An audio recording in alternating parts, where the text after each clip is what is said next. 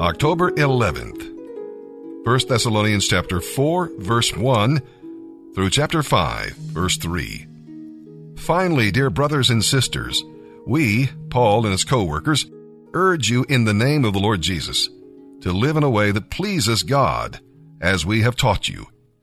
You are doing this already, and we encourage you to do so more and more. For you remember what we taught you in the name of the Lord Jesus. God wants you to be holy, so you should keep clear of all sexual sin. Then each of you will control your body and live in holiness and honor, not in lustful passion as the pagans do in their ignorance of God and his ways. Never cheat a Christian brother in this matter by taking his wife, for the Lord avenges all such sins, as we have solemnly warned you before. God has called us to be holy, not to live impure lives. Anyone who refuses to live by these rules is not disobeying human rules, but is rejecting God, who gives his Holy Spirit to you. But I don't need to write to you about the Christian love that should be shown among God's people. For God himself has taught you to love one another. Indeed, your love is already strong toward all the Christians in all of Macedonia. Even so, dear brothers and sisters, we beg you to love them more and more. This should be your ambition, to live a quiet life, minding your own business, and working with your hands, just as we commanded you before. As a result, people who are not Christians will respect the way you live, and you will not need to depend on others to meet your financial needs. And now, brothers and sisters, I want you to know what will happen to the Christians who have died, so you will not be full of sorrow like people who have no hope. For since we believe that Jesus died and was raised to life again, we also believe that when Jesus comes, God will bring back with Jesus all the Christians who have died. I can tell you this directly from the Lord. We, who are still living when the Lord returns, will not rise to meet him ahead of those who are in their graves. For the Lord himself will come down from heaven with a commanding shout, with the call of the archangel, and with the trumpet call of God. First, all the Christians who have died will rise from their graves. Then, together with them, we who are still alive and remain on the earth will be caught up in the clouds to meet the Lord in the air and remain with him forever. So comfort and encourage each other with these words. I really don't need to write to you about how and when all this will happen, dear brothers and sisters, for you know quite well that the day of the Lord will come unexpectedly, like a thief in the night. When people are saying, all is well, everything is peaceful and secure, then disaster will fall upon them as suddenly as a woman's birth pains begin when her child is about to be born, and there will be no escape. There was a British minister called Derek Prince, who had a wonderful ministry. He was one of the very few ministers who would preach on demonology and deliverance in the 80s and 90s. And I would like to use one of his quotes to start this message. He said, "This is one of the precious treasures of truth that God has given me over the years. There's no way you could put a price on this. You could offer millions of dollars, but it wouldn't be sufficient. There is no monetary value equal to the value of this truth. I want to say it very simply, and I trust I'll make it clear. Listen carefully. We overcome Satan when we testify personally to what the Word of God says the blood of Jesus does for us. When I first heard him say this, I began to see it work in my life, and I was amazed at the results. What Derek Prince said is scriptural. Revelation 12:11. They overcame him by the blood of the Lamb and by the word of their testimony. The blood of Jesus is of absolute importance in the life of the believer. For us to appropriate the truth of Revelation 12:11 to our lives, we must take a step back to discover the importance of the blood of Jesus. What we need to know firstly is that the blood of Jesus is perfectly holy, uncorrupted, pure blood. Let me explain. Although Jesus Christ had a human body, the blood that coursed through his body, the blood that coursed through his veins, was different to the blood that courses through you and I. We all know that Christ was born of a virgin. We see in Luke how Jesus entered this world the first time. Luke 1:34. Then Mary said unto the angel, How shall this be, seeing I know not a man?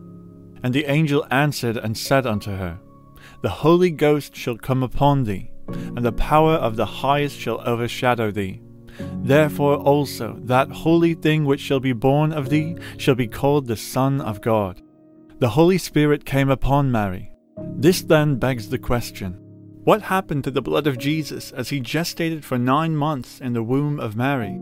Did his blood come from Mary? Definitively, the answer to that question is no, it did not. Every single red corpuscle and every white blood cell and every little platelet and drop of plasma inside that baby which is developing, all of it, in any baby, anywhere in the world, is made within the baby itself. That is a medical fact. Before I knew this fact, I had the idea that the blood that was in a baby and the blood that was in the mother would continuously interchange and flow together, but this is not true. When I discovered this fact, it proved to me the reliability of the Bible. The authors of the different books in the Bible prophesied that Jesus would come and be born of a virgin. They had no knowledge of the medical fact that the blood of Jesus and the blood of Mary would not mix in the womb. The blood that flowed through Jesus was God's blood, because he himself is God, and he himself is the Son of the living God. But you may say, God doesn't have blood. But when Jesus was on this earth, he did. Acts 20:28. Take heed therefore unto yourselves, and to all the flock, over the which the Holy Ghost hath made you overseers. Now here is the proof, to feed the church of God, which he hath purchased with his own blood. What this verse tells us is that God purchased the church with his own blood, the perfect blood of Jesus. We need to understand that one of the foundational doctrines of the Christian faith is, without the shedding of blood, there is no remission of sins. Hebrews 9:22. As New Covenant believers, we cannot reject the effectiveness of the blood of Jesus Christ in the pursuit of righteousness. How can we be cleansed without the blood of Jesus? What can purge us of our filth and sin except for his blood? Revelation 3:25 states, Whom God hath set forth to be a propitiation through faith in his blood, to declare his righteousness for the remission of sins that are past, through the forbearance of God. The blood of Jesus accepted by faith is the conciliation of reconciliation. The wrath of God is kindled against wickedness and unrighteousness. Nothing else satisfies the call of judgment except the blood of the true Lamb without blemish. The sin of Adam that is imputed to us and that condemns us under God's anger, under God's wrath, is forgiven when we come to God stained with the blood of Jesus by faith. We stand before the Judge of Judges fully justified.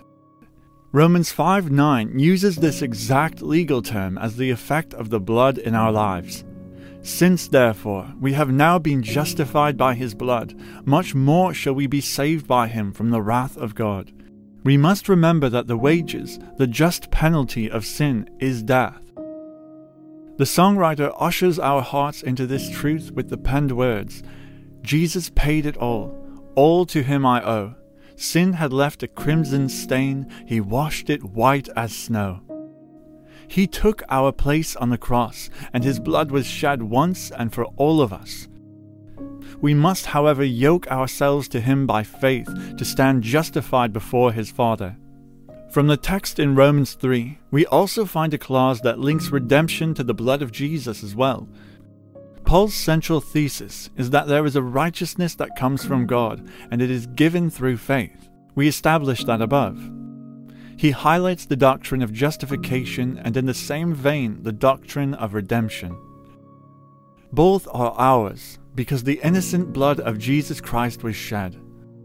For all have sinned and fall short of the glory of God, and all are justified freely by his grace through the redemption that came by Christ Jesus.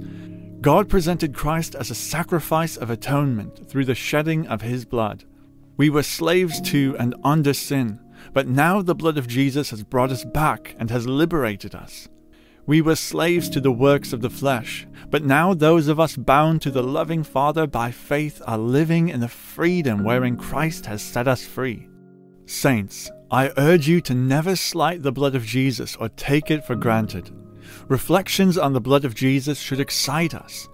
Jubilation must fill our hearts when we think that God made him who had no sin to be sin for us, so that in him we might become the righteousness of God. 2 Corinthians 5:21. Peter points us to the eternal, invaluable treasure that the blood is in the life of the believer. Knowing that you were ransomed from the futile ways inherited from your forefathers, not with perishable things such as silver or gold, but with the precious blood of Christ, like that of a lamb without blemish or spot. 1 Peter 1:18-19. God didn't spare any cost for our justification, redemption, and propitiation. Perishable metals that are of earthly value quickly grow dim when compared to the cost God paid. We owed a debt we could not pay, and God paid a debt he didn't owe. We are called to live under this memorial. Jesus didn't point to the miracles that he worked or his glorious ascension to sit at the right hand of his Father as the thoughts to commemorate him. As magnificent as they are, he set a memorial of weakness, of death, of blood for us to celebrate until he returns. And when he had given thanks, he broke it and said, "This is my body, which is for you. Do this in remembrance of me." In the same way, after supper, he took the cup, saying, "This cup is the new covenant in my blood. Do this whenever you drink it in remembrance of me. For whenever you eat this bread and drink this cup, you proclaim the Lord's death until he comes." 1 Corinthians 11:24-26.